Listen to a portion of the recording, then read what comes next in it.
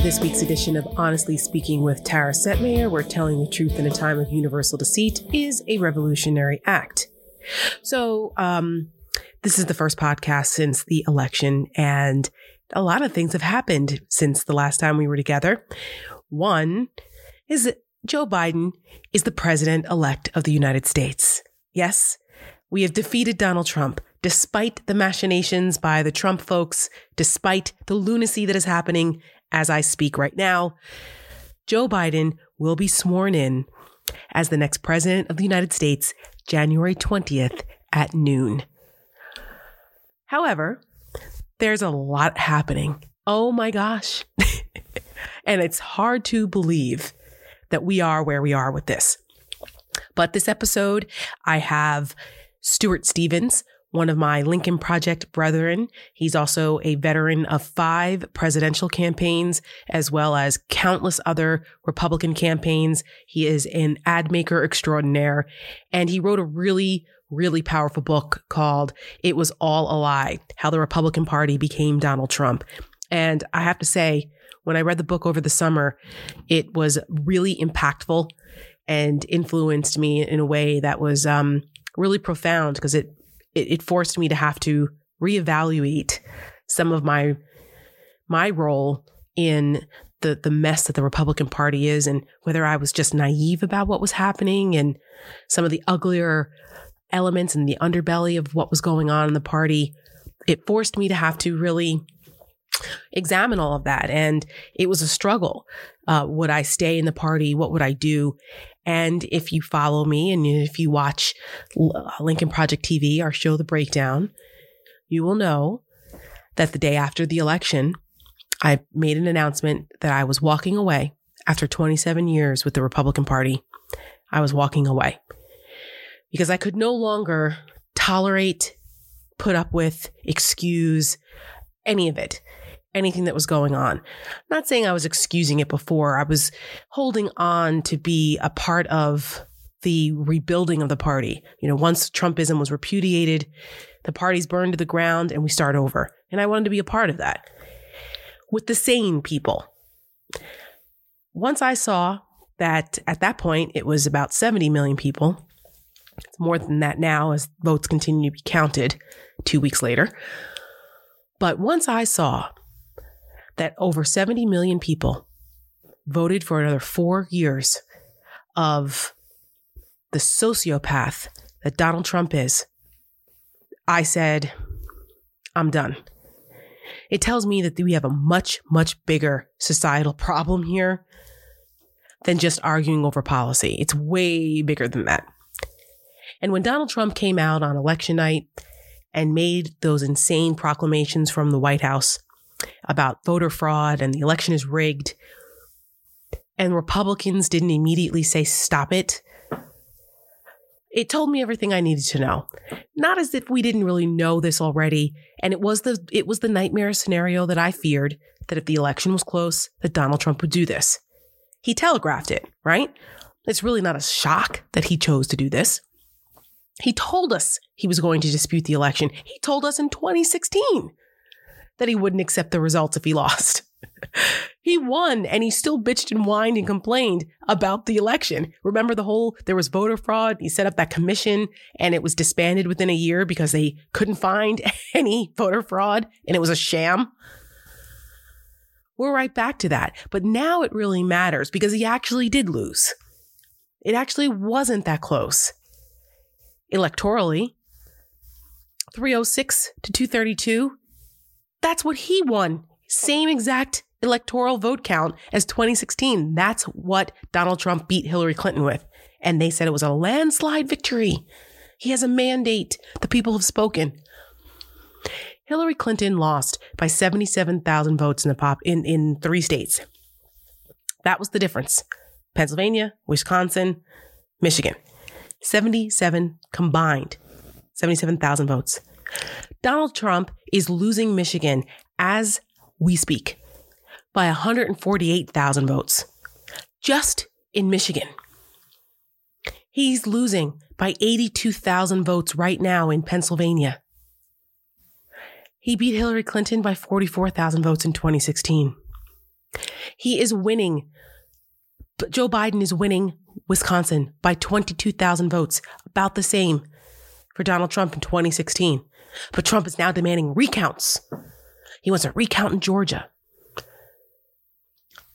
Joe Biden is up by 14,000 votes. Screaming about what's happening in Arizona. Lawsuits being filed left and right everywhere, creating all of this chaos. And guess how many victories they've had in court? They are 1 for 26. They have no proof. They're out here sowing the seeds of distrust of our electoral system, which is against democracy. It is the most anti-American thing that we have seen yet, because it goes to the heart of our system, the heart of our democracy. Even in his defeat, Donald Trump is still a freaking existential threat because, according to a new poll by Monmouth this week, 70% of Republicans believe that Joe Biden won the election because of election fraud. This is insane and untrue. Why is Donald Trump's legal team 1 for 26 in court thus far? Because they have no evidence. This is all farcical, conspiracy theory nonsense. You know, you can say whatever you want in the public square, but it's a whole different ballgame when you get into court. So we're witnessing something that is so incredibly damaging that it's infuriating. You want to pull your hair out because as average citizens, there's not much really we can do at this point, right? We went and we voted these crazy bastards out. Well, some of them. But we still have a transition period here. And this was what I feared. What would happen during the transition period? It's, we're living it out right now. It is absolute chaos. But thank God, our judiciary system, our judiciary branch has held intact and has pushed back on this lunacy. But it's exhausting. You know, it is the campaign that won't end. It's the campaign from hell that won't end. But I give credit to Joe Biden. I'm glad that Joe Biden won. I'm thrilled. It's bittersweet because, like I said, we still have a whole problem with these crazies on the other side. We'll have that conversation of how we deal with that moving forward. But for right now, Joe Biden has the most votes ever. He's approaching 80 million popular votes. Unfortunately, Donald Trump has the second most votes cast ever at 73 million. But that's not really close. So, but yet here we are. And in my conversation coming up with Stuart Stevens, we talk a little bit about the perpetuation, the echo chamber of these propaganda machines, you know, the right-wing media, and how all of this misinformation is just pushed out and pushed out. I mean, it is an alternate universe on Fox and these other stations. It really, really is. It's lunacy. There's no other word for it, but it's dangerous lunacy. You know, if you want to be a lunatic in your own house, that's fine. But these are not victimless crimes here. They're not. And I fear what sowing this level of discord does for the future of our democracy. It's frustrating. Like, we want to celebrate. Ding dong, the witch is dead, right? Trump has been defeated. But we still have a lot of work to do. We really do. I want to bring in, speaking of work to do, because of this ongoing battle happening in Michigan, I want to bring in, before I bring in Stuart Stevens, Jeff Timmer. He is a former party chairman in the state of Michigan. He was party chair, I believe, from 2005 to 2009.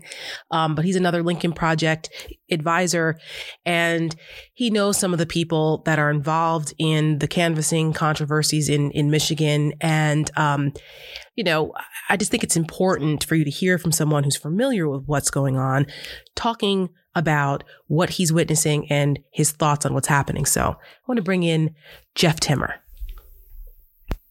I really thought it was important that I bring on someone who has direct knowledge of what the hell's happening in Michigan, since Detroit and the state of Michigan have been at the center of some of this Trump legal lunacy concerning the ballots and the election. And Jeff Timmer is with me. He was director of the GOP of Michigan back in the earlier 2000s and knows some of the players involved and is very familiar with the voting systems and the canvassing boards and things happening there in Michigan. And he's also a senior advisor to the Lincoln Project. So, Jeff, welcome to Honestly Speaking with Tara. What the hell is happening in your home state? That's the big question, isn't it? What's happening is the Republicans in the legislature have been saying all the right things about respecting the vote, respecting the popular vote, and Joe Biden's apparent win of a margin of greater than 150,000. Yet all the forces that are involved in making that happen seem to be lining up to deny them the opportunity to have a popular vote winner certified in Michigan. Are they going to be able to pull this off? Sense? No. Well, yeah. What looks like it may happen is a repeat of what happened earlier this week in Wayne County. The Wayne County where Detroit is, the canvassing board there, the two Republicans deadlocked on the original vote and didn't certify the election. They later recanted and certified. And there's every prospect that the same thing may happen with the state board, which is made up of two Republicans and two Democrats. And if that were to happen and there was no certification in time, the legislature could take over and certify a Trump slate of electors, claiming irregularities, claiming problems with voting mechanisms, claiming any number of things. So for people who are watching this, right, the casual American citizen watching all of this chaos happening, what happens if that happens? I mean, we've heard now in news reports that we have Michigan elected officials, Republicans, being summoned to the White House for a meeting with Trump. He already called one of the election canvassers on that board in Detroit, in Wayne County. One of these guys, I mean, the two Republicans, I have to say, that were involved in the Wayne County issue are batshit crazy. And one of them is a flat out racist, that Hartman. But they ultimately turned around and agreed to certify. And then allegedly now they've written affidavits claiming that they were bullied into it and that they want to rescind it. That's not possible, right? That's not possible. It's not possible. And what's kind of ironic about that is they're trying to change their vote after their election day, as they claim that there were irregularities in votes being counted after election day. And so what they're trying to do exactly what they're claiming happened in Detroit, and that was changing the vote after the fact. But that did not happen, right? Can you explain the irregularities that they're pointing to for people who aren't familiar, obviously, with what happens in Detroit or in Michigan, when they say that there are some disparities between the numbers of votes and the books? And can you just explain a little bit about what exactly is happening there? Sure. I mean, what's happening is some basic clerical human error that seems to happen in every election. And it's not just confined to places like Detroit. That's where these people are focusing their public relations efforts to try to discredit the vote in Detroit. But what happens is, say 100 people show up to vote and their names are written in the poll books. But when they count the votes at the end of the day, there's 99 votes accounted for. And so they're claiming that, or 101 votes accounted for instance, the number of votes doesn't balance with the number of people. And there's any number of reasons why that could happen. Somebody checks in, is waiting in line, decides they need to leave for whatever reason, and they walk out after having received their ballot, but they don't cast their ballot. There's any number of reasonable explanations. There's just human error that could take place. But we're talking about a small number, dozens, hundreds of votes spread across the city, not thousands, certainly not tens of thousands, and certainly not more than 150,000. Right. Which is the vote margin right now of victory for Joe Biden, right? It's about 150,000, 148. Mm-hmm. Yeah, well, it's actually gone up like 155,000. Oh, even better. So, they're still counting as Rick Wilson was saying earlier on. Fuck you, keep counting. Well, they're still counting, right. and it's helping Joe Biden. Yeah, and so the games that are being played are nothing more than that. But what they can do is throw things into some kind of stalemate, where the boards that are responsible for what is just an ministerial position of certifying the counts they receive from these local election clerks, they have a duty to do that. If they ignore that duty, they could be held in contempt of court. But then what would happen is the canvassers would probably resign to avoid contempt of court, but that their resignations and vacancies would have the same effect of stonewalling, of deadlocking the boards, because then no certification could happen. And then we get into somebody has to make a decision before the Electoral College is to meet on December 14th. Has anything like this ever happened? And that's where the legislature comes in. Right. No, nothing like this has ever happened before. Oh, my God. I keep joking about how this is the campaign from hell that won't end. And, this is the nightmare scenario that a lot of us feared. And this is playing out almost word for word what that Atlantic story that came out over the summer that horrified everyone about the Trump folks trying to do exactly what they're doing. Influencing, if they lose, trying to influence electors and legislatures and suing and creating all this chaos. And here we freaking are. Yeah, I talked to the author for that Atlantic story. I'm quoted in there about this. So it's not like I was Nostradamus, right? But you could see whatever the bad, worst decision is, whatever causes the most harm, the most chaos. You can assume that's the decision that Trump will make, and that's how this is going to play out, and that's exactly what's happening. So you mentioned to me off air that you served with one of these folks that is involved in this. Can you explain your familiarity with some of these personalities? Yeah, this board of state canvassers, which is the state board that certifies the election, I sat on that for 3 years. And one of the current members has been on the board since 2008. I served with him. I've known him for 30 years. He is a good, longtime Republican, a former state senator, is a great guy, and is also become very Trumpy. His wife is one of the complainants in one of the lawsuits out of Detroit. His very, conflicted interests in this. And, I think having known him for as long as I have, that ultimately he will do the right thing. I have hope that he will, but I'm concerned. He's not one of the people flying to Washington, is he? No, he's not. Not yet, at least. Well, he might get a phone call. We know that that Hartman on the Wayne County canvassing board got a phone call from Trump. The same thing is happening in Georgia, where this political pressure is being put on these Republican officials who are trying to do the right thing and put their country over party loyalty here and doing the right thing. But it's difficult to know which way people are going to go. I mean, they're getting death threats. Their families are being threatened. This is happening in Arizona as well with the Secretary of State there. It's happened in Pennsylvania. It's happening with Dr. Fauci, for God's sakes. And now, in Michigan, we know what happened with the governor there and the threats against her life. Do you know if similar pressure is being put on these folks on the canvassing boards in Michigan? I think the same. I think a lot of the same pressures that we're seeing are being applied to those folks from the right and the left, from the sane people and the crazies.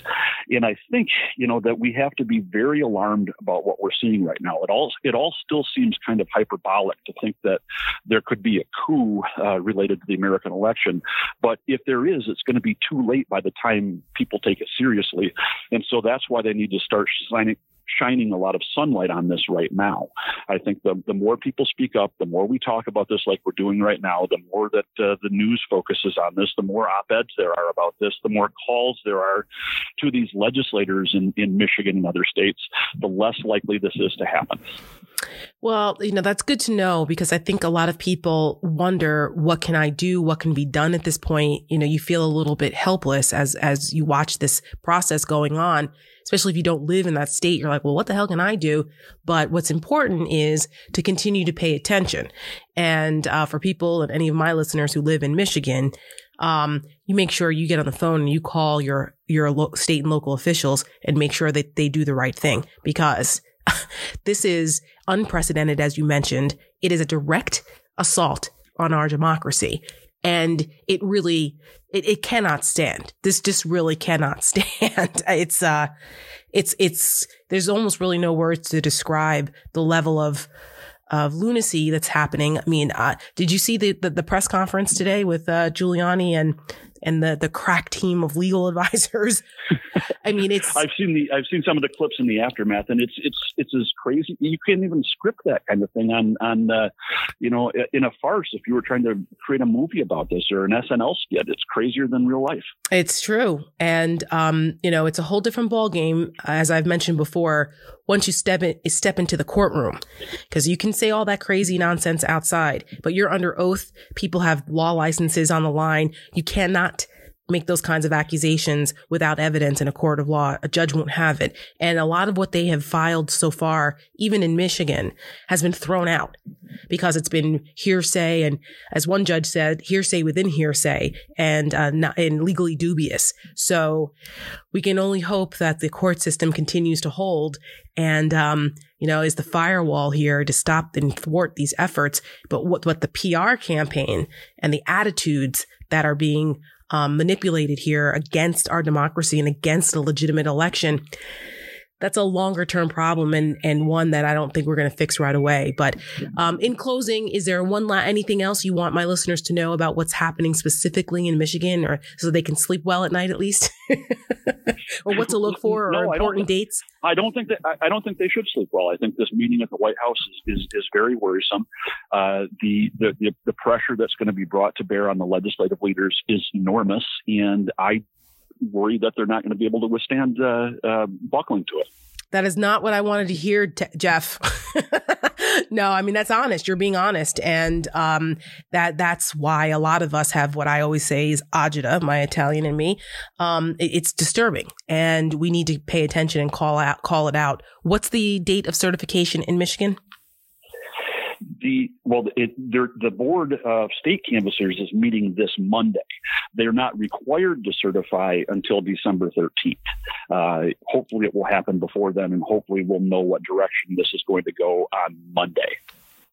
All right. Well, we'll stay tuned and make sure that folks follow Jeff on Twitter. It's at Jeff Timmer. Is that your Twitter? That is. Yes. And if you want to get a firsthand account of what's happening in Michigan with someone who knows what he's talking about and does not mince words, which is why I like Jeff Timmer. Jeff, thank you for joining me. I appreciate it. My pleasure. Oh, good God. It's like you want to cling on and hope that people are going to do the right thing. But you heard it even from Jeff. He's not resting well at night because he's concerned that these people will cave.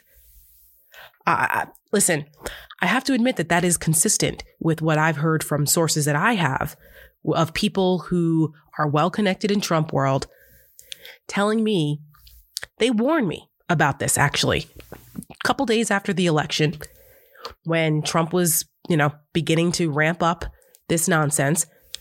One of my very close friends who is very well connected to Trump world, he's not in Trump world, but he's got a lot of friends who are and colleagues. And he told me this is what they were going to do. They were going to sue and create legal chaos, and that pressure was going to be brought down on some of these Republican officials. And he actually called and told me that a friend of his in Georgia was very concerned. He's an appointee of the governor in Georgia, Republican operative, and he's very concerned about the type of pressure that was coming down on them from the White House, from the campaign, from others, right? We heard about Lindsey Graham and him meddling in what's going on in Georgia, trying to convince and pressure the Georgia Secretary of State, who's a Republican, to try to throw out legal votes. And then Lindsey Graham trying to say, oh, it's not what I was doing. Shut up, Lindsey. He's the worst. Oh, God, I can't believe he won again. I wanted him to lose so badly. But this is what my friend told me would happen. He said that these people were getting death threats, their families were being threatened, and he wasn't sure that they would hold the line. Well, that's exactly what we're witnessing happening, right? And it's not just Georgia. It's Michigan. You heard Jeff Timmer. Arizona, other places. This is so unacceptable. And I mentioned the crazy Giuliani press conference that happened while this podcast was being recorded. And it was really something that was straight out of the tinfoil hat. The moon landing was faked. There's aliens in a bunker in New Mexico type of batshit crazy. Donald Trump has lost the campaign and Trump, they've lost all the major reputable law firms who were representing them. Shortly after the election, you had some big ones, heavyweights, right? Jones Day and Powell Tate. These are well-known reputable law firms that took up the initial legal cases here, protesting some irregularities, right? Well, Lincoln Project was like, yeah, we need to reveal who these people are and let folks know that they are taking on cases that are disrupting our democracy. Now, I didn't fully agree, in full disclosure, with like going after specific lawyers, but I did think we had every right to point out who these law firms were, who their clients are, and what they're doing. Well, guess what? Within a week, almost all of those law firms, any lawyer worth their salt said, yeah, not so much. They withdrew. As the cases became more and more farcical and more legally dubious, you don't have any reputable lawyers anymore. So you're stuck with Giuliani, Jenna Ellis, Sidney Powell, Joe Geneva, and Victoria Townsend, who are a husband and wife team that were very involved with Giuliani and Russian oligarchs and Parnas and Fruman and that whole unsavory crap with that. So they're completely discredited people. Jen Ellis I don't think she's ever set foot in a courtroom. She's an idiot. And K-File over at CNN, the guy who runs K-File, Andrew Kaczynski, he was an intern with me, not with me, but for me, under me, in my old congressional office when I worked for Dana Rohrabacher. He was one of our interns for a semester.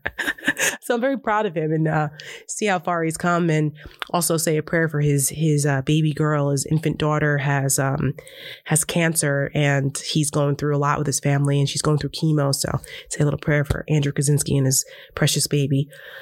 That's an aside.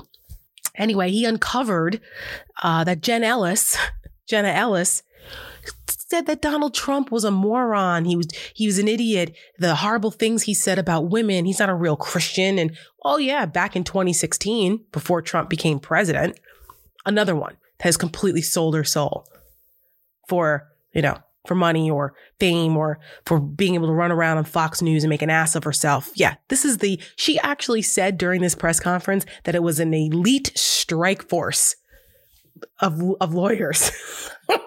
Elite strike force? No, it's more like Keystone Cops here. They're third-rate legal losers, all of them. Rudy Giuliani stepped foot in a federal courtroom this week for the first time since 1992 and made a complete jackass of himself. Not as if he hasn't been doing that consistently for the last few years, but now it's in a court of law and it matters. This is not him just making an ass of himself on Fox News.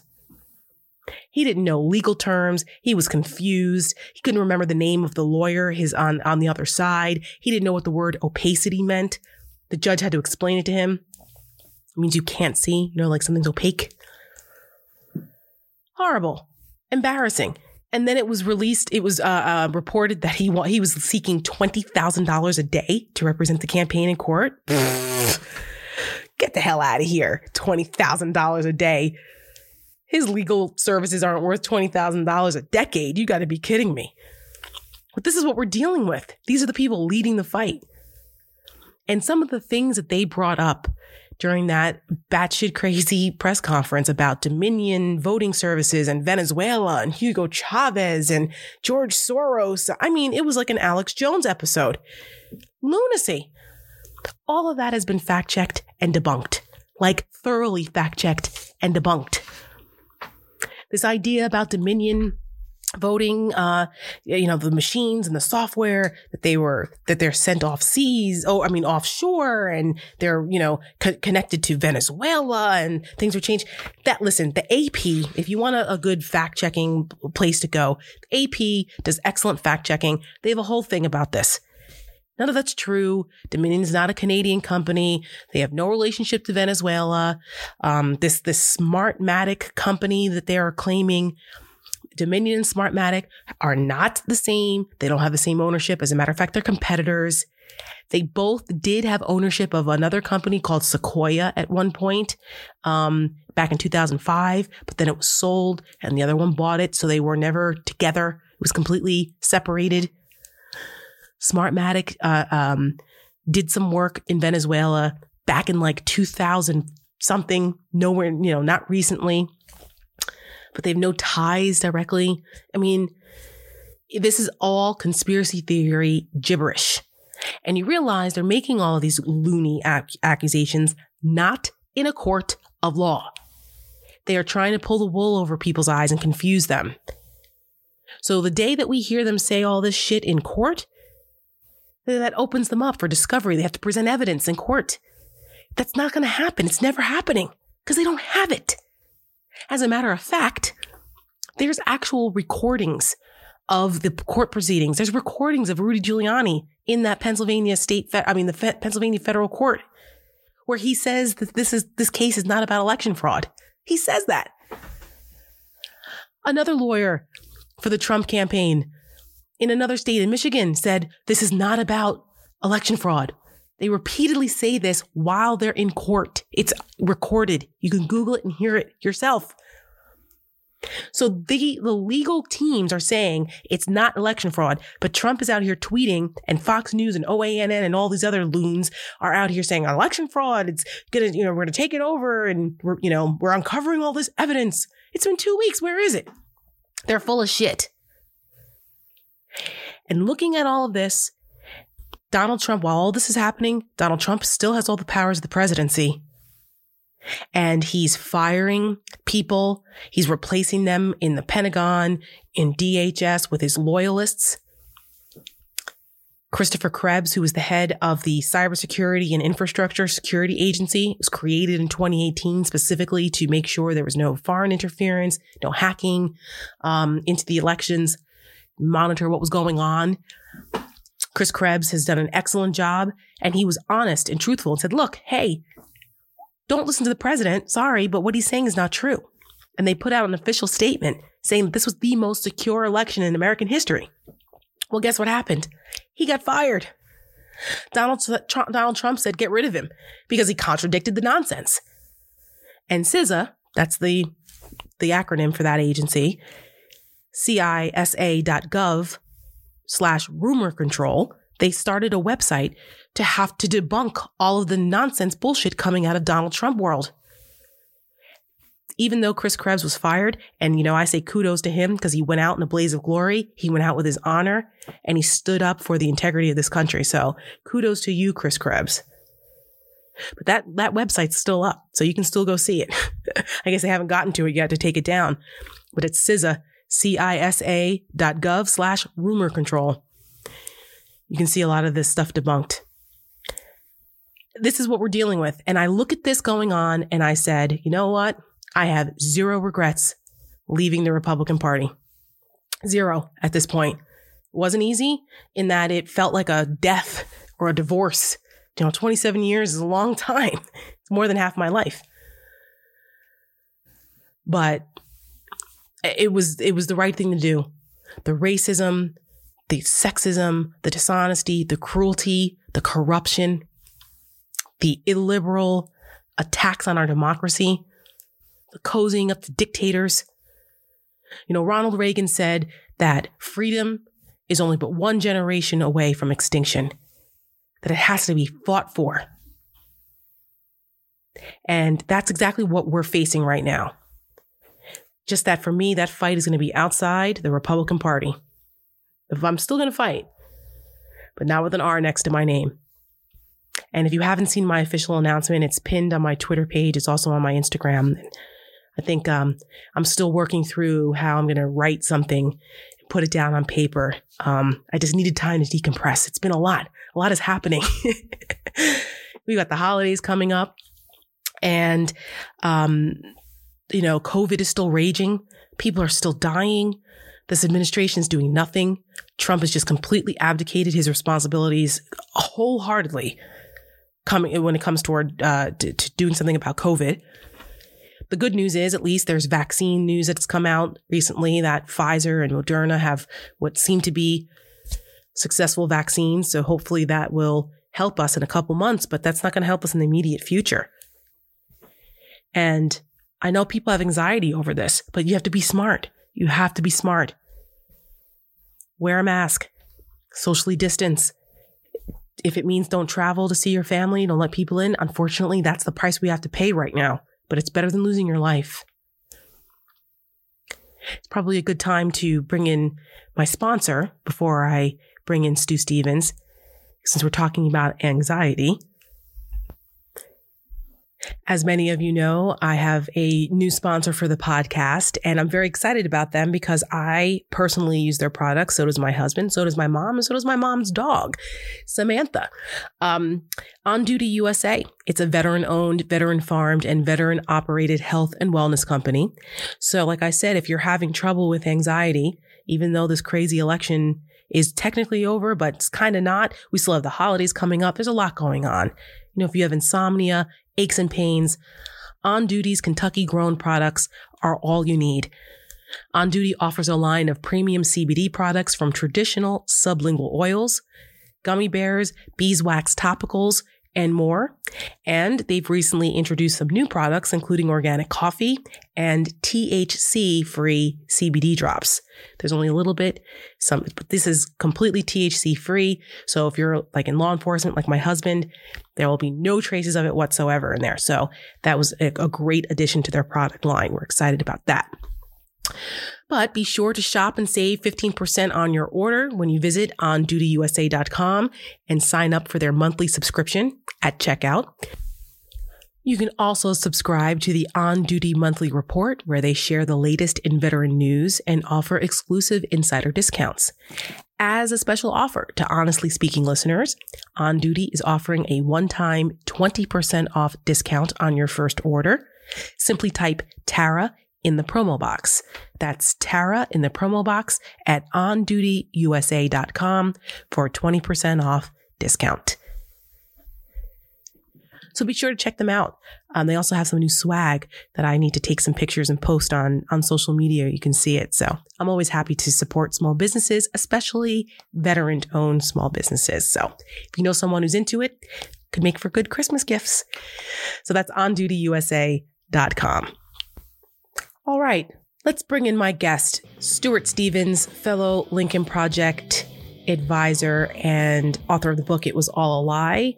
It's a great conversation with Stuart. So next up, Stuart Stevens.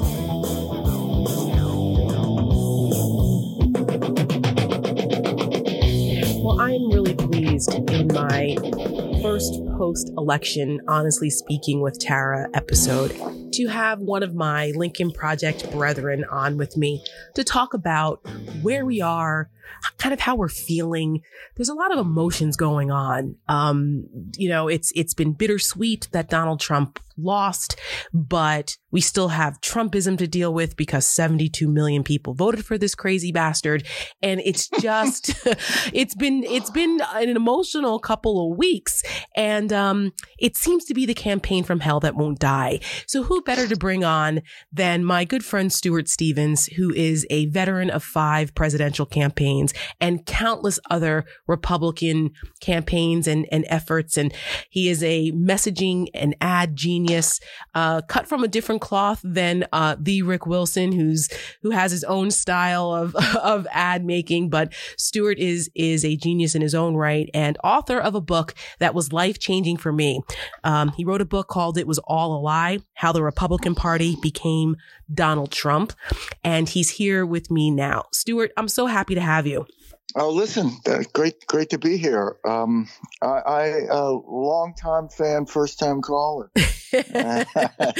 Thank you. The funny thing is, the first time we ever met, I think, was in the CNN green room back during the 2016 campaign, where you and I were on an Anderson Cooper AC 360 panel together.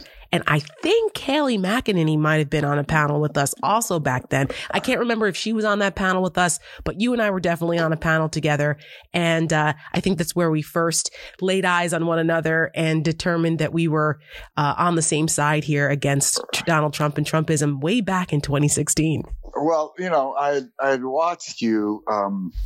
I suppose it's impolite to say, but it's true. Vivisect Kayleigh McEnany on CNN, where, it was just so clear she didn't believe what she was saying. Right.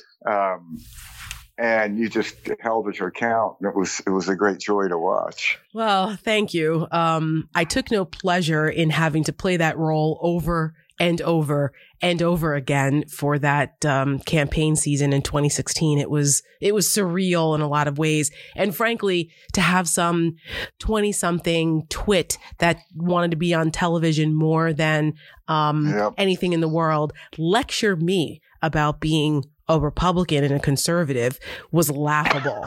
I really I just couldn't take her, she was one of the few people who I never spoke one word to while we were not on set. Mm-hmm. I had nothing to say to her. I despised her because she was just so contemptible. I mean, her performances and the lying and the smugness and the unmitigated gall, despite her ignorance and zero experience in politics, it was just, I couldn't take it. And I was just, it became almost like a game for me to see how much I could destroy her every time we were on air. I mean, she was exhausting, insufferable. But I will say she's the perfect press secretary for this administration, given the Baghdad Bob level of propaganda that we hear every day. She's the perfect face for it. And we won't have to put up with it for much longer. I look at someone like her, she had every advantage in life. Mm-hmm. She had a chance to go to great schools. She's one of life's lucky people. Yeah. And I think with that comes a responsibility. And it just is so immoral to be given all of that and have every opportunity and then just play this role of trying to undermine democracy. It's insane. And that's what they're doing here. It's not anything particularly novel or new. It just hasn't happened in America, but it happens elsewhere. They're just undermining democracy. And well, it's a good jumping off point, Stuart. Yeah. Enough about that twit. I can't stand her. So she will not get any more airtime on this podcast episode. But it is a good segue into where we are right now. The sane people in America, the almost 80 million people who voted for Joe Biden, are counting down the days to his inauguration, right? We're 60 something days away at this point, and Donald Trump and his legion of crazies are literally actively working to undermine a democratically elected president at this point. They are refusing to acknowledge the reality of the results of this campaign. And we are watching something, like, as you just said, that does not happen in America. What the hell are we watching, Stuart?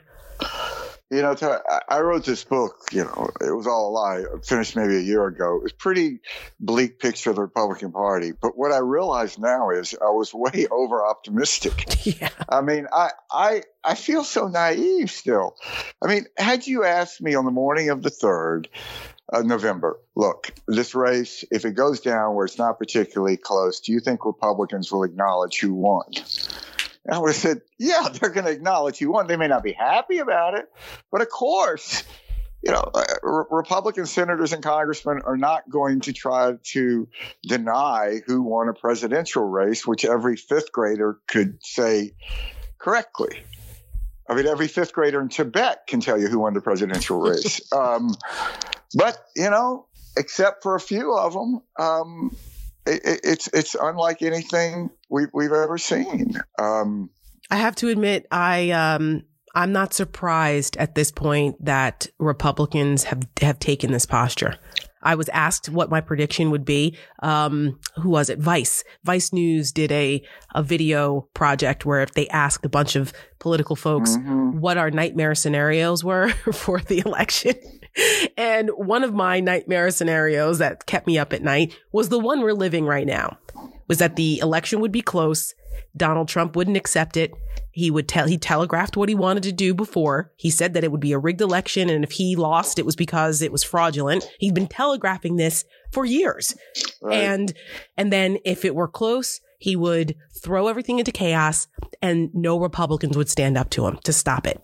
And this is exactly what's happening. I just can't. I am beyond exasperated by the fact that not one Republican leader has had the balls to say, cut the fucking shit.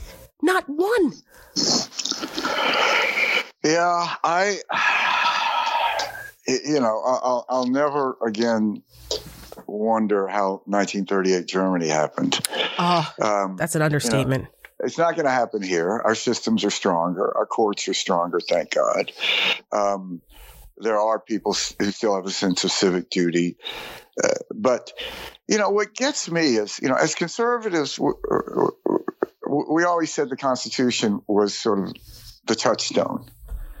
And this is the most fundamentally unconstitutional act here, that we have this system of electing presidents. Now, you could argue we'd be better with the popular vote, which actually I've come around to arguing now, but that's not our system. But he won the Electoral College. We're not trying to say he should be president because he won the popular vote by 7 million or 6.5 million, but lost the Electoral College. He won both. And I mean, look, I did Bush, worked in the Bush campaign in 2000, and say what you will about Al Gore. When the Supreme Court decision came down, the first thing that Al Gore told his press shop was, don't trash the Supreme Court, because what is happening here is bigger than me. And he gave a very gracious concession speech. And that must have ripped his heart out. I mean, to win the popular vote by 500,000, to lose on a knife edge in Florida, but he did it. And in 2004, when we worked on the Bush campaign, if you remember, we couldn't declare victory until the day after because there were still enough provisional votes in Ohio. Now, we knew that we had won because when you did the math, there wouldn't be enough provisional votes out there to change Ohio. But you didn't see President Bush rush out, and he respected the process. He waited until the next day. We had that kind of weird thing at the RNC. I remember. But he respected the process. I just, John McCain gave that beautiful speech in 2008 when Mitt Romney lost. Of course, he was concerned about the country. And so what is it we believe as conservatives? We always believed in the Constitution. We also, one of our main principles was, tort reform, abuse of frivolous lawsuits in this. Remember those days? Remember those boring days, Stuart, where tort reform used to be like a top 10 Republican tenant? I feel like I spent at least a third of my life making those ads. Yeah. So now, I mean, it's like I had to tweet at Reince Priebus. You have Wisconsin. You have 22,000 votes in Wisconsin. So they're going to do a recount. So the last time they did a recount, the presidential, was 2016. It was also 22,000 votes. It ended up Donald Trump gained 138 votes. So, and then they had a recount in the governor's race, and that was 116 vote difference. So you got 22,000 votes. I mean, Reince was chairman of the party. He knows it's his home state. Why can't he just say, guys, look, I'm sorry. I wish it had gone differently, but you're not going to overturn 22,000 votes with a recount. So let's live in the real world and move on. Because he doesn't have any balls. That's why, I mean, it's so frustrating. When I saw that Reince Priebus was going over to be Trump's first White House chief of staff, I laughed my ass off. I was like, right. I mean, Reince Priebus is a very nice guy, but that's about it. He's not exactly, Well, we all know Reince Priebus didn't want Donald Trump to be the nominee. Right. He told everybody in the world how he thought Donald Trump was destroying the party. And he was right. He urged Donald Trump to get out after Access Hollywood. That's right. I mean, the same with Sean Spicer. You can't find a reporter in America that Sean Spicer didn't call during the campaign and say what a disaster Donald Trump was, right up to about 10 o'clock on election night. Spicer. I mean, listen, you talk often in your book about the Republican Party being a party of cowardice. And you tell a story in your book about your dad, who was an FBI agent during the time of Japanese internment, and how he made the decision that he could not serve in that capacity with watching that happen. And he said no and moved on and to a military career and a different career. But you make the point that you could always say no, and that these people have made the decision that they're not going to say no. They have just become flat out collaborators. And it's so infuriating. Particularly when the stakes are so small. He takes someone like my dad, and he was just like hundreds of thousands of other men and women. He decided he had this job that he loved in the FBI. He was basically chasing what they thought might be German spies in Manhattan and in New York City, and going to the theater at night. He loved it. He was like from Mississippi. He got to live in Manhattan, and then they said, round up Asian Americans. He did it for a day and then he quit.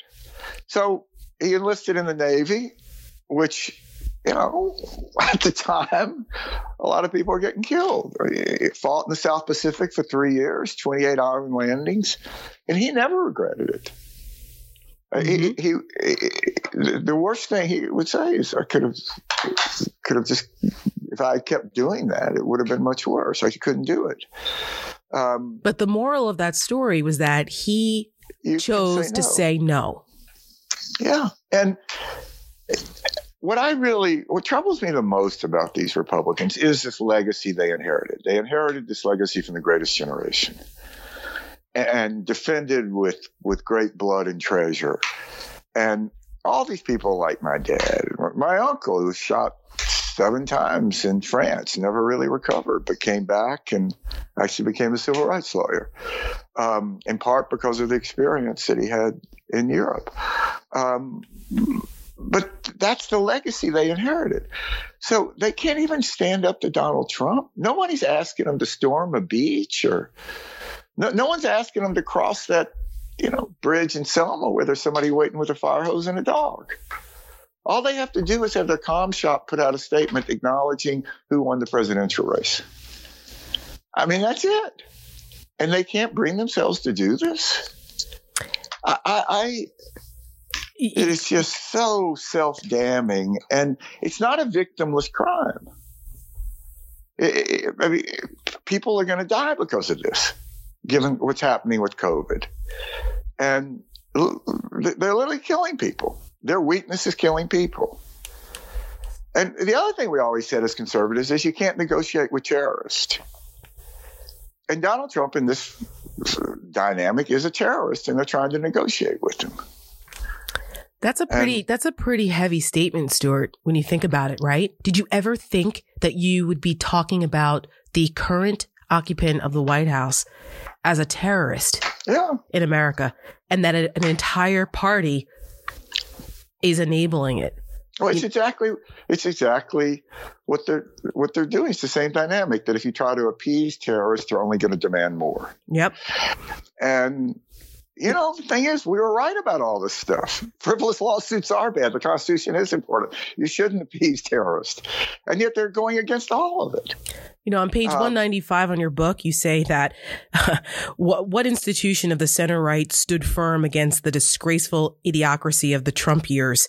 One by one, the supposed leaders of the party in office frantically shed their uniforms of principle to don the uniform of the new ruling power. A few held firm, but in a nation that claims to value heroism under battle, the armies of the right fled in terror from a tweet. If that doesn't sum up what we're watching right now, I don't know what does.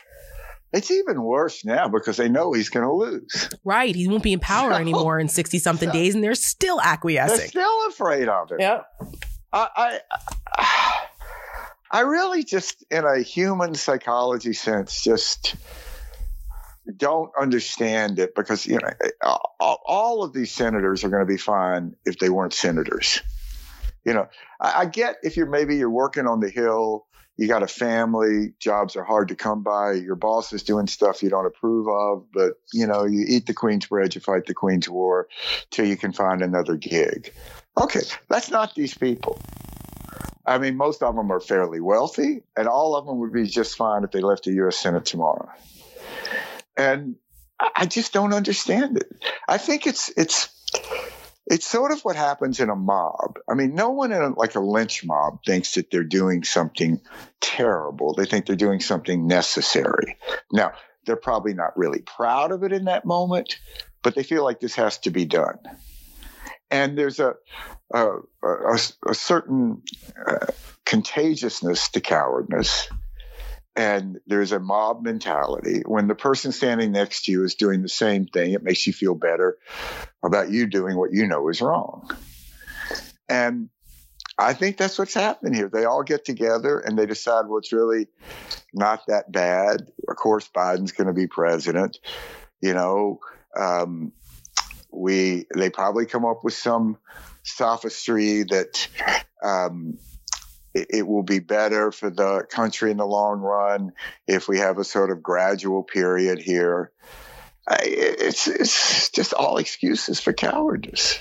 You know who else worried about mob rule and what he called the mobocratic spirit? Abraham Lincoln. Okay.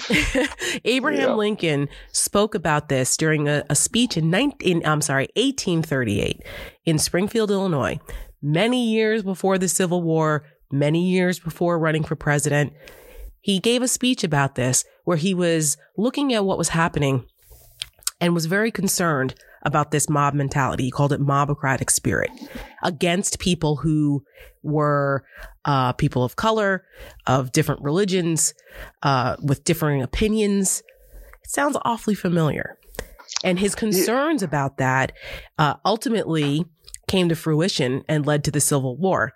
But this is not new, this idea, but it never leads to a good ending if it's not reined in. Yeah. And I think, we've always had this politics of hate in America, like most countries, but it's never been endorsed by a major party. Right. I mean, in the 30s, we had a strong fascist movement, a strong anti-Semitic movement. America first. But why didn't it? Well, probably because Charles Lindbergh wasn't president and Roosevelt was. And we would have been the same country. And now you have a party that has endorsed this. And it's really, to me, the tipping point really was when, December of 2015, when Trump came out for that Muslim ban. And if anything we're supposed to stand for is the Constitution, and it's clearly unconstitutional. It's a religious test. And that's when Reince should have come forward and said what he said about Todd Aiken, to his credit, in Missouri, when Todd Akin was a Republican Senate nominee who said horrible things about women and rape. And Reince, to his credit, went and said, we're not going to support this. We can't get him off the ticket. There was no mechanism. We can't tell people not to vote for him. The Republican Party's not going to do one thing to support this person. And that's what Reince should have said about Trump. You know, Michael Steele said, our good friend Michael Steele, former RNC chair and part of our Lincoln Project pirate ship, and a good friend of mine for almost 20 years. Michael Steele said, I'll tell you something right now. If I had been chairman of the RNC at the time, Donald Trump would never have been our nominee. And I believe him. I think he's right. Yeah, because he would have done exactly what you said. He would have said, hell no. Not no, but hell no.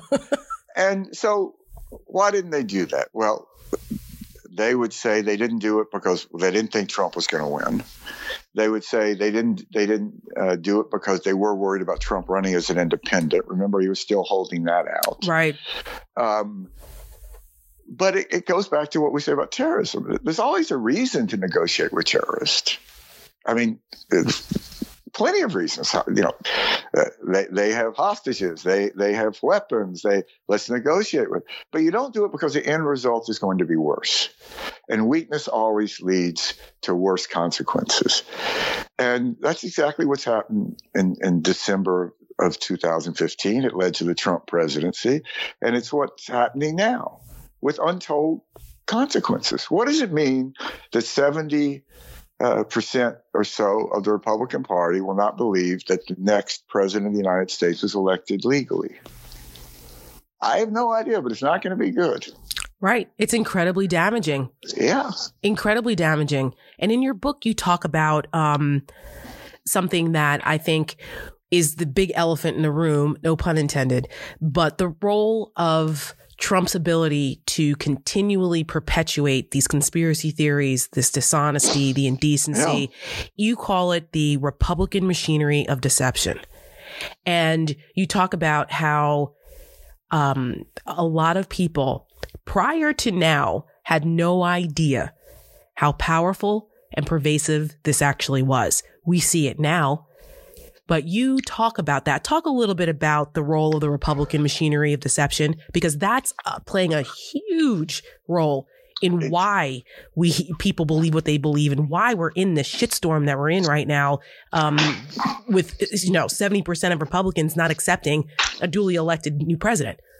Well, I'd also say it's why, to a large degree, 250,000 Americans have died. Correct. From COVID. Yes. There's a direct connection between the party that refuses to accept who's president and refuses to accept that a virus will kill you. And it's the same inability to deal in the real world. So where does that come from? To me, it comes from, as I say, I think the original sin of the modern Republican Party is race. So how does that play out with this? When you have a party that is refusing to change in a changing America, the only way that you can sort of exist in that world is if you create your own reality. And that extends to voter suppression. It extends to trying to get the majority of African American votes in Michigan thrown out. And you have to exist in this world where it is as you construct it, not as it is, which is really the premise of Make America Great Again. Because there was never this is sort of Shangri-La, this mythical period. What he really means is when white people had it, they think had it better. I don't think early 60s were a better America. I don't think the 50s were. But it's a need to have this alternative reality, which is what gives us Fox, which is what gives us this crazy lawsuits, where you have once serious human beings like Rudy Giuliani out there talking about widespread voter conspiracies when we know there's not. It's why they can't admit what the Russians did. in 2016. And it's just, once you exist in that world where it has nothing to do with truth, it's a science denying world. And even when you stress test it with something like COVID, with catastrophic consequences, it's still, they won't accept reality. It's pretty alarming. It's pretty alarming when you see that the result of something like this, the result of the deception is tangible, where people are literally dying. The stories recently, CNN featured some of them, of these nurses out in South Dakota, which is ground zero right now, in the Midwest with COVID, how people are literally dying, taking their last breaths, denying that it's COVID that's killing them, saying that they don't want that final call to their family, that it's pneumonia, it's not COVID. And as their oxygen levels are dropping, it goes back to your comment about you'll never question how 1938 happened in Germany. My mom and I say this all the time, because watching how deceived people are and how in denial they are and how invested they are to the cult of Trumpism is something that I don't think we ever thought we would see in America at this level. And we're watching it play out when it's literally costing lives. How do we get away from this, Stuart? 70 million people voted for this guy. You have to beat it. I mean, I think that there's, I think it is like a war, and there's no easy victory path. You just have to, defeat it island by island, battle by battle. I do think larger forces mitigate against this. A lot of this has to do with levels of education. Though there are very well-educated people that go along with this, but I think those people at least know that it's not true. Right. They have different motivations for it, and will walk away from it when it doesn't benefit them anymore versus the true believers who don't know any better. You get someone like Josh Hawley, senator from Missouri, who went to Stanford, taught at St. George's in London, founded in the 1400s, then went to Yale Law School, wrote a very good biography of Teddy Roosevelt that he published at the Yale University Press at age 28, and he's railing against the elites. It's like, really, Josh? I mean, really? Stanford, St. George's, Yale Law School, and it's the elites. I mean, give me a break. But that goes back to what, my question to you about the role of the Republican machinery of deception, how they're catering to this. It's that machinery that is perpetuating this, that's allowing the Josh Hawleys of the world to, not allowing, it's creating the environment for them to feel as though this is what they need to cater to survive politically.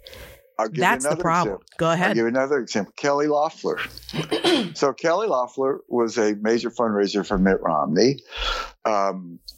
And, I was lectured severely by her after Donald Trump endorsed Mitt Romney, which we really probably I'll take the blame for this. We really didn't see it as a big deal. It was 10 minutes. He was a local business person. He endorsed. We were doing 3-4 of these a day. We didn't see it as a big deal.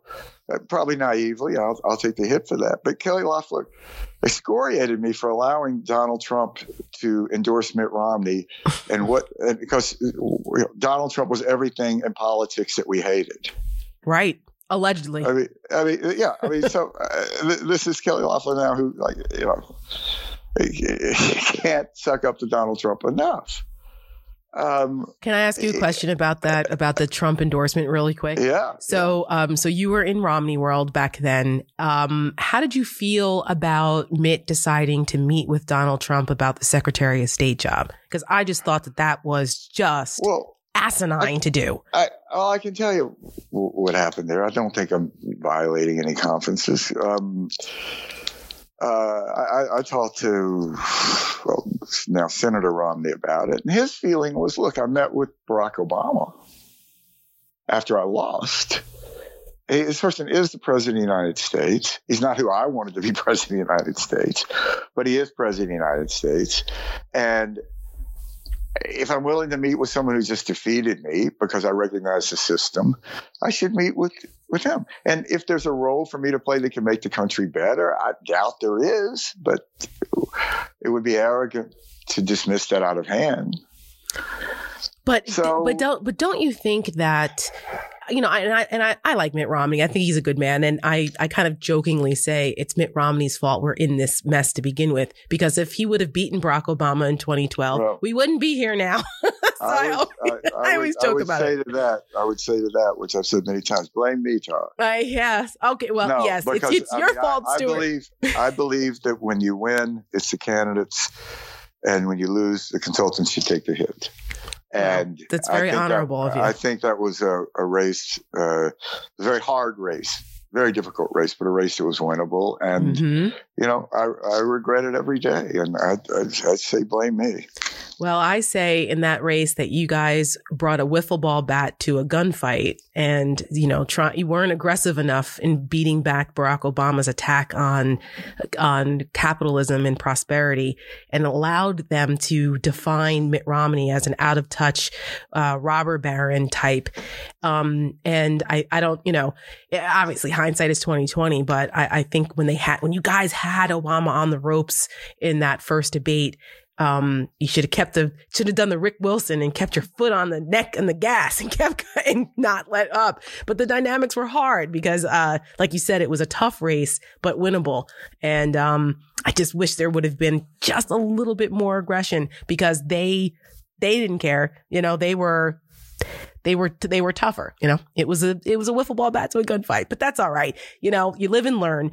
But the thing with Romney and Trump, which I think was a microcosm of the entire Republican Party leadership, I just think there was a certain amount of naivety about how cruel, insane, and sociopathic Donald Trump really was. And unless you really knew him at, outside of just his political kind of buffoonery, I think a lot of people underestimated him, and they were operating under the old rules of political, the gentleman of the Senate, political rules of things, the way things normally go. And that's how Romney, approached it. And I was, a lot of times I was like, no, you can't, the rules don't apply to this guy. Same thing with Reince and all the folks that came in that thought they would be able to manage him. Mitch and Paul Ryan, they all thought they could manage him. All right. That's just an act. When he becomes president, he'll stop acting like that. He'll rise to the occasion. And I was like, no, he won't, but okay, go right ahead. And I think that's what happened to Mitt. And it was unfortunate that he got used like that. Well,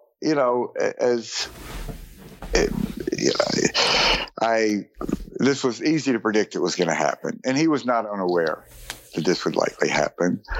But his feeling was, look, the worst thing that's happened to me in politics has happened. I lost the presidential race. So, well, I don't know. I don't know. If I'm going to be no, look, I mean, for him, Mitt is one of these people who his on the record and off the record is pretty much the same, right? And he said he thought that he should do it because it was part of a process to respect. And that's really what he felt. There wasn't any other higher game. Yeah, no, and I know he's a good person. He came from a good place. He just got used. Let me say one thing about 2012, which is one of my least favorite subjects. But let me so Mitt Romney lost with 47.2%. Donald Trump won with 46.1%. So I would, and on election day, Mitt Romney and Barack Obama both had favorables of 50%. So, and he won. And Romney, something people didn't know is that Romney won a greater share of the white non-college educated vote in places like Wisconsin than Trump did, right? he won more. Romney lost Wisconsin by 7. Trump won by just under 1. Yeah. Mitt Romney got more votes. Yeah. So obviously a campaign's a failure if you don't win. But the whole dynamic of running against an incumbent president, particularly one who's not in the federal funding system, which leveled the playing field. Before Donald Trump just lost, the last person to lose in that dynamic as an incumbent president not in the federal funding system was Herbert Hoover. And there's a lot of parallels, I think, between the disaster in the country, between Hoover. Hoover's a much better person, much better president, actually. But still, you had disastrous economic climate. You had the same for Trump. And I think it kind of takes that to beat the incumbent president, probably. But look, Mitt Romney, as he said, there were things I could have said in that race that probably would have helped me that I wasn't going to say. And it wasn't about defense of capitalism. I think you can make a good case about what you're saying. But you look at sort of the bloody shirt on immigration or race that Trump waved. It wasn't like people didn't notice. Mm-hmm. I mean, it was just, he was never going to do that. And I think that's how democracy should work. I've worked for presidential campaigns that won, presidential campaigns that lost. I never feared for the country if the other person won. I mean, it made me sick to think about it because I hated to lose. Sure. But I never thought like democracy is in danger if Al Gore won the presidency or John Kerry won the presidency. I thought they're going to do stuff I don't like. But they're Americans. I mean, they're going to defend the country. And I really felt, it's really what brought me to the Lincoln Project. I really felt with Donald Trump, and I think it's just been proven to be true by the way he's acting now, that Donald Trump's re-election was a real threat to democracy. It turns out him losing is a threat to democracy. God forbid what it would have been winning. Imagine that. I mean, I don't want to. And that's why we work so hard at the Lincoln Project to do everything we could and take all of our collective experiences to impact this race to make sure that he didn't win.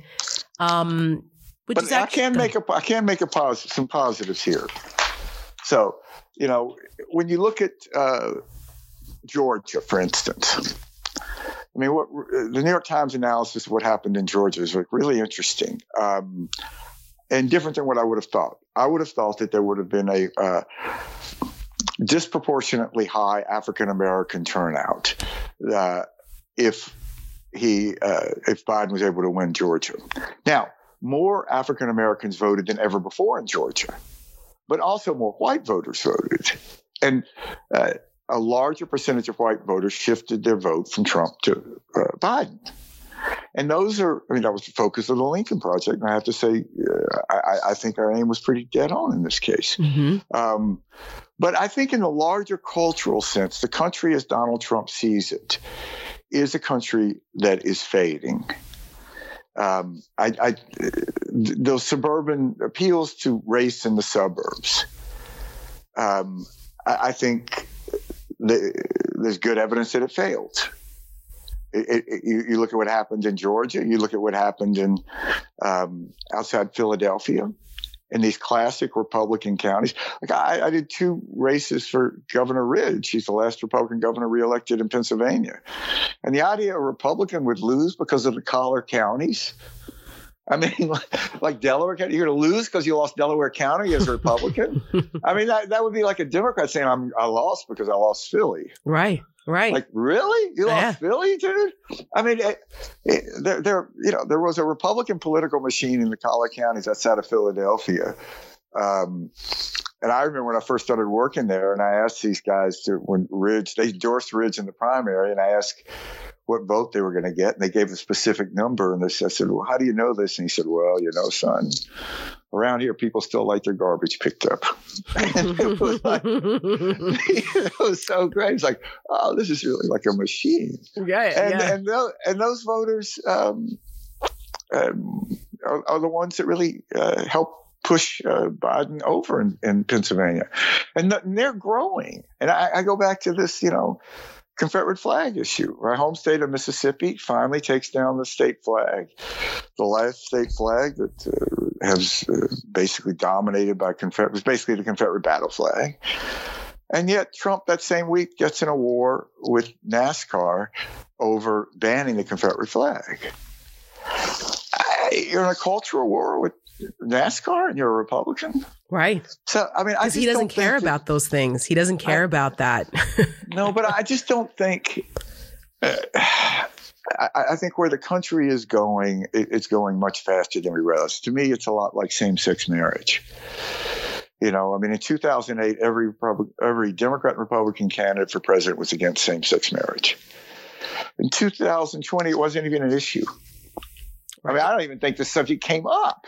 In 2012, in 2004, same-sex marriage is basically what put George W. Bush over the top in Ohio with black church-going voters in Ohio rejecting that idea and voting for George W. Bush. I mean, that's how far we've come from that. But you talk a lot about that in your book, about the cultural changes and the demographic changes of the country, and how the Republican Party seems not to be able to get away from the original sin of slavery and racism and the things that are now very prominent in the Republican Party. The Confederate flag issue and the Confederate base names and things is one of those issues. And the flag of treason ad that Lincoln Project did was pretty unprecedented. You've never seen Republicans take that issue on so directly because of the long history of the Southern strategy that Lee Atwater and those folks back in the 60s and 70s put into place. And it was kind of the thing that, you don't really talk about that. So for Lincoln Project to put an ad like that out, and I helped consult on that. Did you work on that ad too, Stuart? My role in that ad was to be a cheerleader. Okay. I think that's great. Yeah. But, that was my role with a lot of ads Rick did. You're right. Rick is an extraordinarily gracious guy to work with. And, if you have a suggestion on an ad, he just welcomes it. But more often than not, I found my role with Rick was like, that's really good, Rick. We should do it. What were some of your favorites? What were some of your favorite Lincoln Project ads that you worked on? Oh, look, I don't want to get into who worked on what ads. But, okay, you don't have to. I just thought for people so they knew that what you had your hand in. I think some of obviously a lot of the negative ads got a lot of attention because negative ads are fun. Right. If you make them fun, and Rick has a particular genius for making them fun, which makes them more effective. But, I think some of the positive stuff we did was very powerful. I thought the stuff we did after John Lewis died. Mm-hmm. I thought the final ad that we did on Biden, that this was his moment. Yes. Because I think it was important. And I really felt this. I mean, I think that Biden was chosen by history in this moment to help America.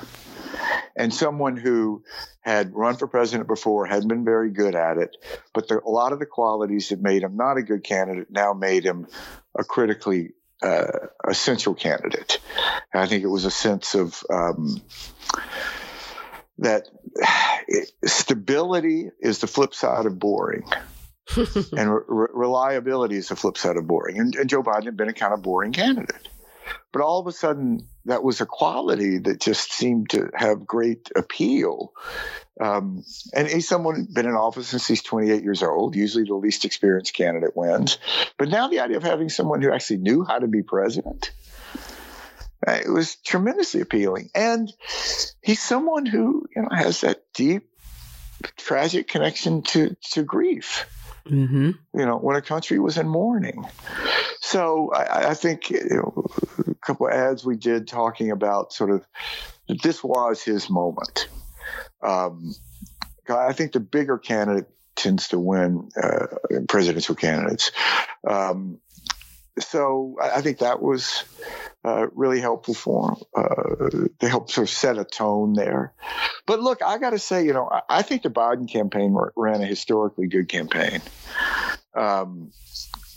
To be a front runner as they were in the primary and to stumble as badly as they did.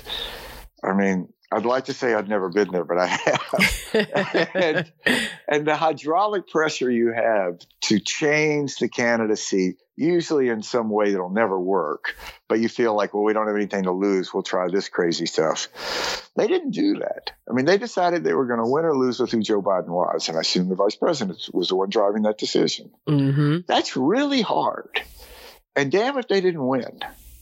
I mean, that's like being down 40-0 at the end of the third quarter of the Super Bowl and you stick with your game plan and you win. Right. It's like, wow. And, in that period in June and July, end of May, in modern history, every challenger to an incumbent president has gone down in that period right after they got the nomination. Because it makes sense. You're broke when you emerge from a primary process. You have to put together a national campaign comprised of all these candidates that you were beating the crap out of 2 weeks earlier. You have to put together a national organization, which is very difficult. And the Biden campaign is the only campaign that in that period they went up against Donald Trump. And they never looked back. Yep. And their discipline and not getting baited into when Trump was trying to say, he was a basement candidate, which is ironic now because Donald Trump won't lead the basement. Right. The bunker mentality now. We haven't seen him since his disgraceful appearance at Arlington Cemetery, I think, right? Where he showed up late for Veterans Day and stayed all of 10 minutes or whatever it was and left. Is that the last time we saw him? Or did he do a Rose Garden announcement, I think, with Pfizer? He did. He did vaccine, that. And then he did that weird drive-by. Oh, don't even get me started about that. During the MAGA rally. Yeah, I mean, it was just like, what a freak show. Which we could say about a lot of incidences with Donald Trump. This whole freaking 4 years of his presidency has been one big freak show.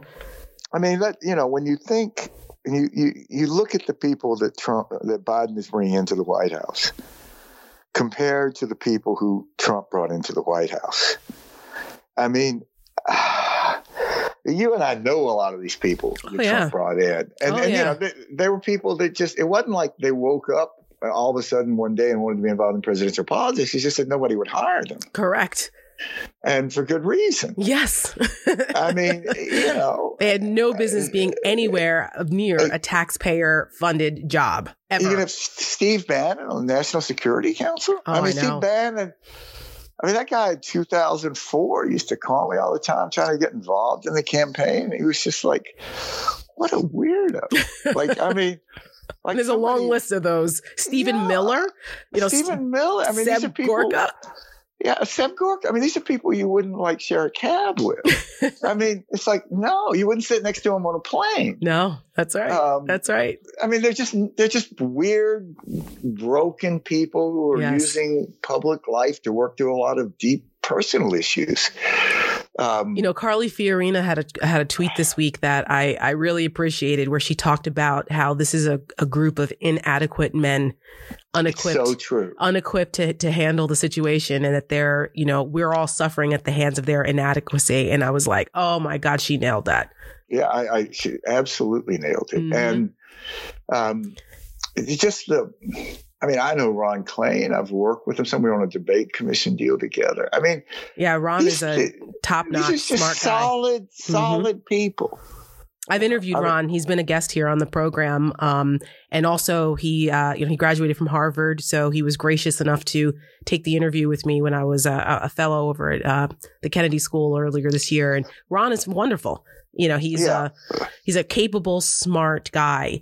And it's refreshing to have that level of institutional knowledge back in the White House with all these people. And that's the benefit of having an experienced candidate. It's the benefit of having a vice president who was a heartbeat away from the presidency for 8 years, now in the driver's seat. He's been there before and knows how to do this. And so do the people around him. he's not selecting these people based on their Fox News appearances. Ability to praise him. Right.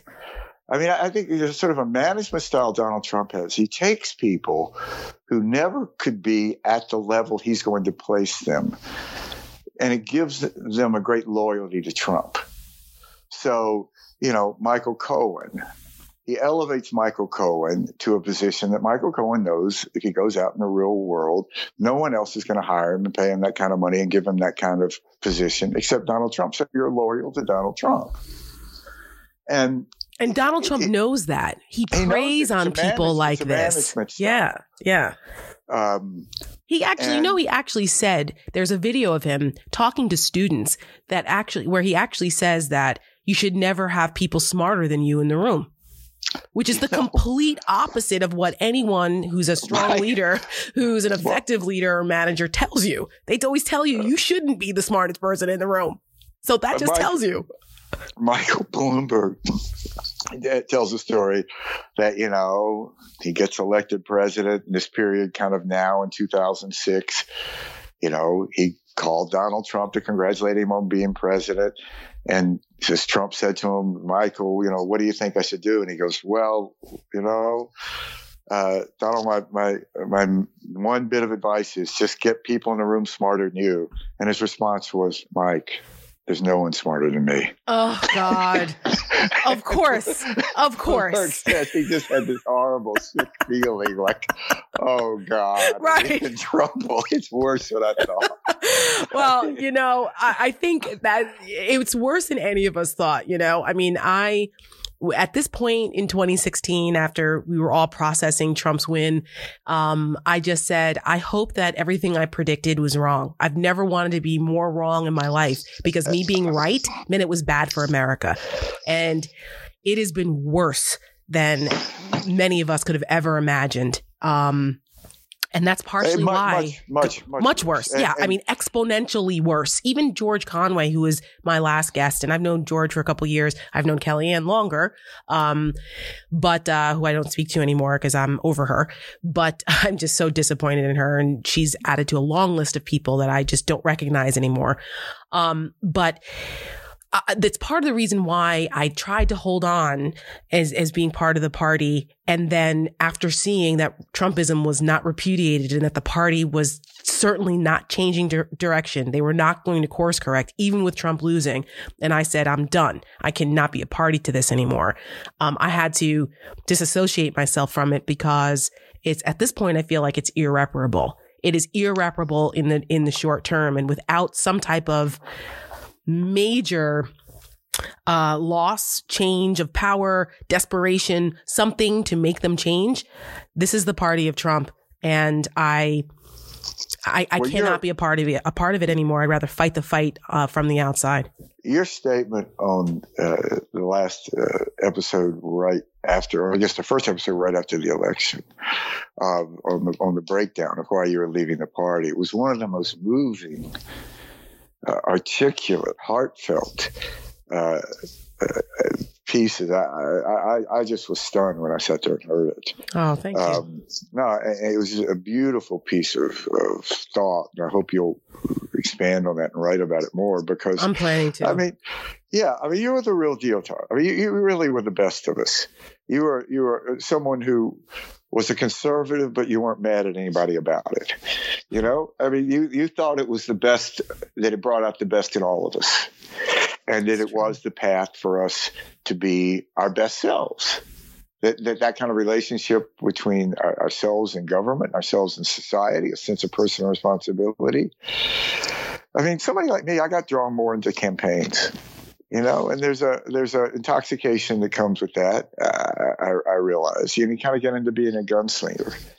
you never did that. You really and I think Michael Gerson and Pete Wehner.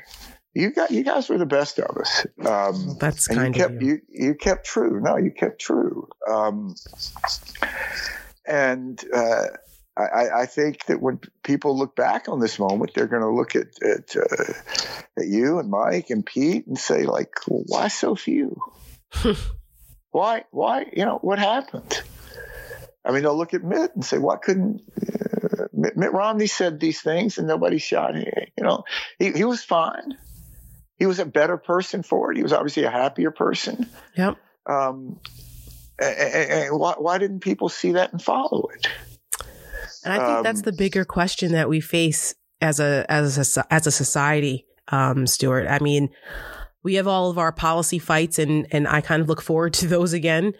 But we have a very serious societal problem that requires a much deeper cultural reckoning in this country, that threatens our democracy, threatens the American experiment, threatens the shining city on the hill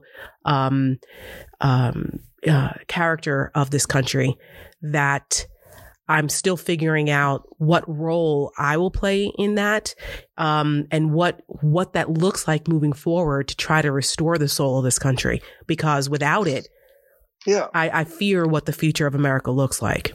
Well, you know, what as conservatives did we say? We always said the culture was the soul of the nation. Right. And that was more important than any one specific issue. Issues will come and go, but that sense of culture. And what was that culture? I mean, it had to be a sense of something greater than yourself, a sense of humility, a sense of service, a sense of aspiring to something better.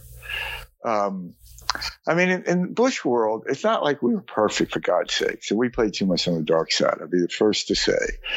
But at least we aspired to something bigger than ourselves, and had a sense of when we'd failed and when we didn't. With Trump, there is no aspiration. Your worst self is your best self. That's your truest self.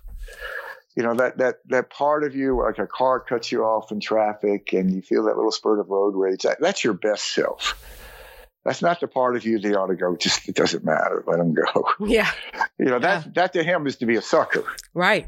That's to be weak. Yep. You can't let that happen. And I think, you know, we all have that dark side in us. And that's why the sense of role models and character. And what just stunned me so much about Trump is he was so antithetical to every other role model that we were exposed to in life. There was no teacher that taught you to be like Donald Trump. There was no coach. There was no Boy Scout or Girl Scout. There was nobody out there in society saying you should be like Donald Trump. You should be selfish. You should be self-aggrandizing. You should be a pathological liar. You should treat other people as if they're beneath you. None of that was reinforced in our society, and yet here we have Donald Trump and people embrace it. That is a much larger conversation about how we got here. I've often contemplated that it started with the moral relativism of the 60s and kind of, you know, the chipping away at some of those social mores that we as conservatives thought were important. And, you know, I say a lot of times, I use the example, my mom and I talk about this all the time. When Bill Clinton was asked whether he wears boxers or briefs during a Rock the Vote MTV event, that was the beginning of the end because it took down the prestige of the presidency, the office of the presidency, down a lot of notches, where it became more of a cultural phenomenon. And, you know, Bill Clinton on late night television playing a saxophone. I mean, that, you know, that's cool and all. And it was genius. You know, I'm good friends now with Paul Begala, and I joke with him all the time about that incident, how there were some people who thought they were aghast at the idea of Bill Clinton doing that on Arsenio, and Paul Begala and James Carville were like, no, he needs to freaking do this. Okay. We need to get with the times. And they were right.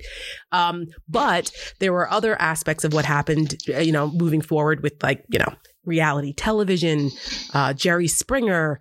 And you look at how our culture has devolved into this I call it the Jerry Springerization of politics. That's exactly what we got with Donald Trump. It's culminated now with a reality show, you know, pugilistic, lying, sociopath, reality show loser as our president, and millions of Americans worshiping him in a death cult. Holy shit, we've got a lot to dig ourselves out of. Yeah, so take us out, Stuart, on a positive note, okay? Since now it's been a total downer, and I think everything's going to hell. What do we do? Come January 20th, that's going to be a happy day. Joe Biden is sworn into office. I don't know what inauguration day is going to look like this year, but 12:01 on January 20th, President Joe Biden takes over. What does it look like moving forward? Well, look, I have a hope here that in any time, you're surrounded sort of by craziness, it can be difficult to remember what normalcy was like. And then when you're introduced to normalcy, it is so refreshing. and I think that you're going to have a return to normalcy with Biden and Harris that is going to be extraordinarily soothing. One of the greatest benefits of being in a civil society and a democracy is not having to think about government and not to wake up every day and wonder what your ruler is thinking. Nobody woke up every day and wondered whether or not Dwight Eisenhower was in a good mood. Right. It didn't matter.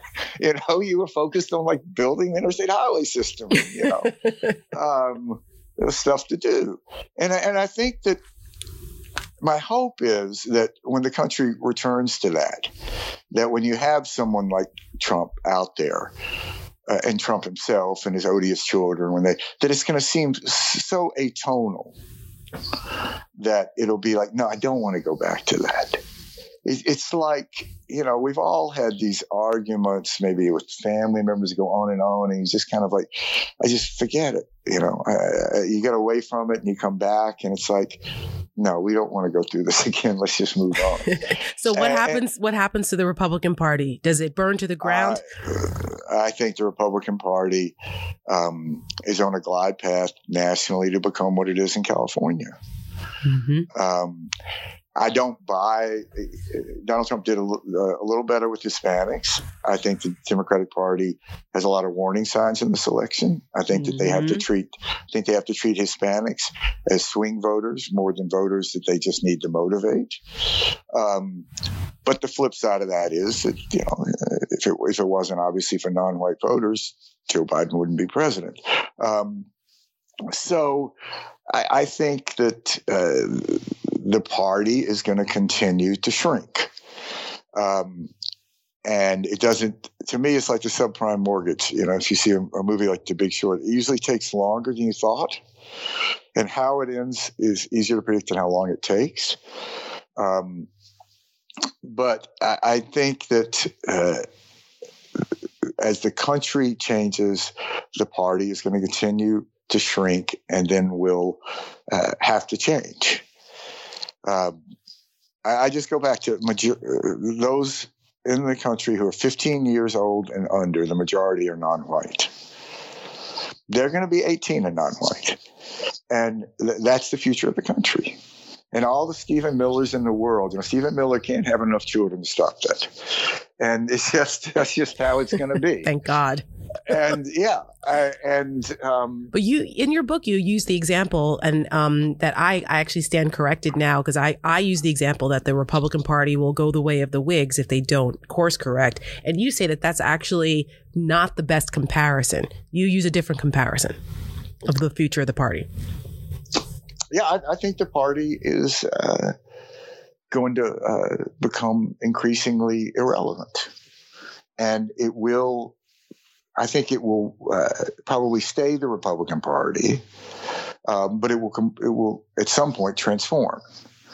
If you look how different the Democratic Party is now than it was in 1992, it changed. Some for good, some for worse. But you can make a good case that the 2016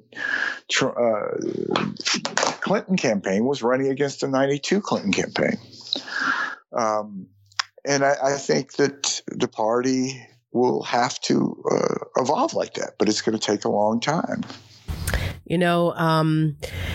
We'll see. I know it dismays me every day. I'm crestfallen over watching a party every all day. of it. Yeah, it's every day. It just gets worse and worse. It just gets worse. No, I mean, I my longtime partner in my old firm, Russ Sharifer, and dear friend, when the Supreme Court vacancy came up, I said, Russ, you know what Lindsay said. They can't go back on this.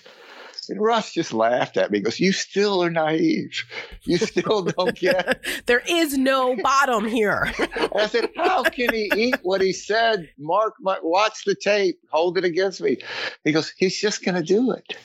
And he got reelected. And it's not going to matter. Right. And he got reelected. It is mind blowing and mind blowing. And I think that as we close, it's just it furthers the case for why the Lincoln Project and groups like ours still need to exist, and why it's so important to hold these bastards accountable for their duplicity and their dishonesty, and to continue to point that out and to provide an alternative and explain to people why this matters.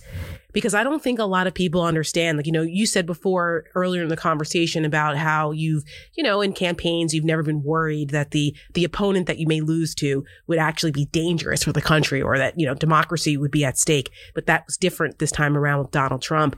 I don't think enough Americans understand why we all feel that way, because of a lack of civic education and just education in general, and being uninformed. I mean, Thomas Jefferson warned about that. If you had an uninformed citizenry, you were more susceptible to tyranny, which is why the founding fathers were so adamant about protecting First Amendment rights of free speech and press and those things, because you needed an informed citizenry, or else you get a Donald Trump.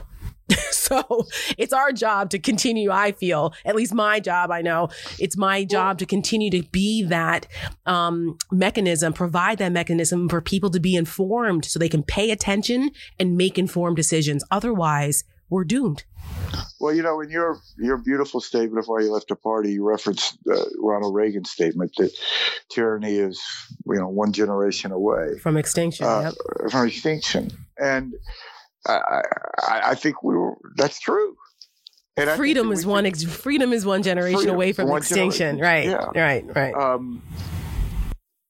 And I think we have to realize that this is the most fragile of gifts we've been given, and a gift at great cost. And that it has to be fought for, which is what Reagan said, right? It has to be. It has to be fought for. Yep. And that's the role that we've, the cross we now bear. Those of us who started off in this business may not have believed that that's how we would end up, but that's where we are. And as patriots and people who love our country and the Constitution and want to see us succeed, I don't think that's a bad place to be. I think history will be more kind to those of us who decided to take that road than those of us who took that wider road to destruction. So, Stuart Stevens, it's been a pleasure to have you. Great Thank you. Talking with you. Thank you. Thanks for everything you do. No, likewise. And I appreciate being on the same team in this fight to preserve the soul of our nation and restore it. All right. All the best. Thank you, Stu. Make sure you get his book. It Was All a Lie, How the Republican Party Became Donald Trump. It is quite the read. It was life-changing for me and opened my eyes to a lot of uglier realities that I did not want to face or was just naive about concerning the Republican Party, and really helped me make the decision to finally say enough is enough. So I appreciate you, Stuart. All right. Talk to you soon. All right. Bye-bye. Okay.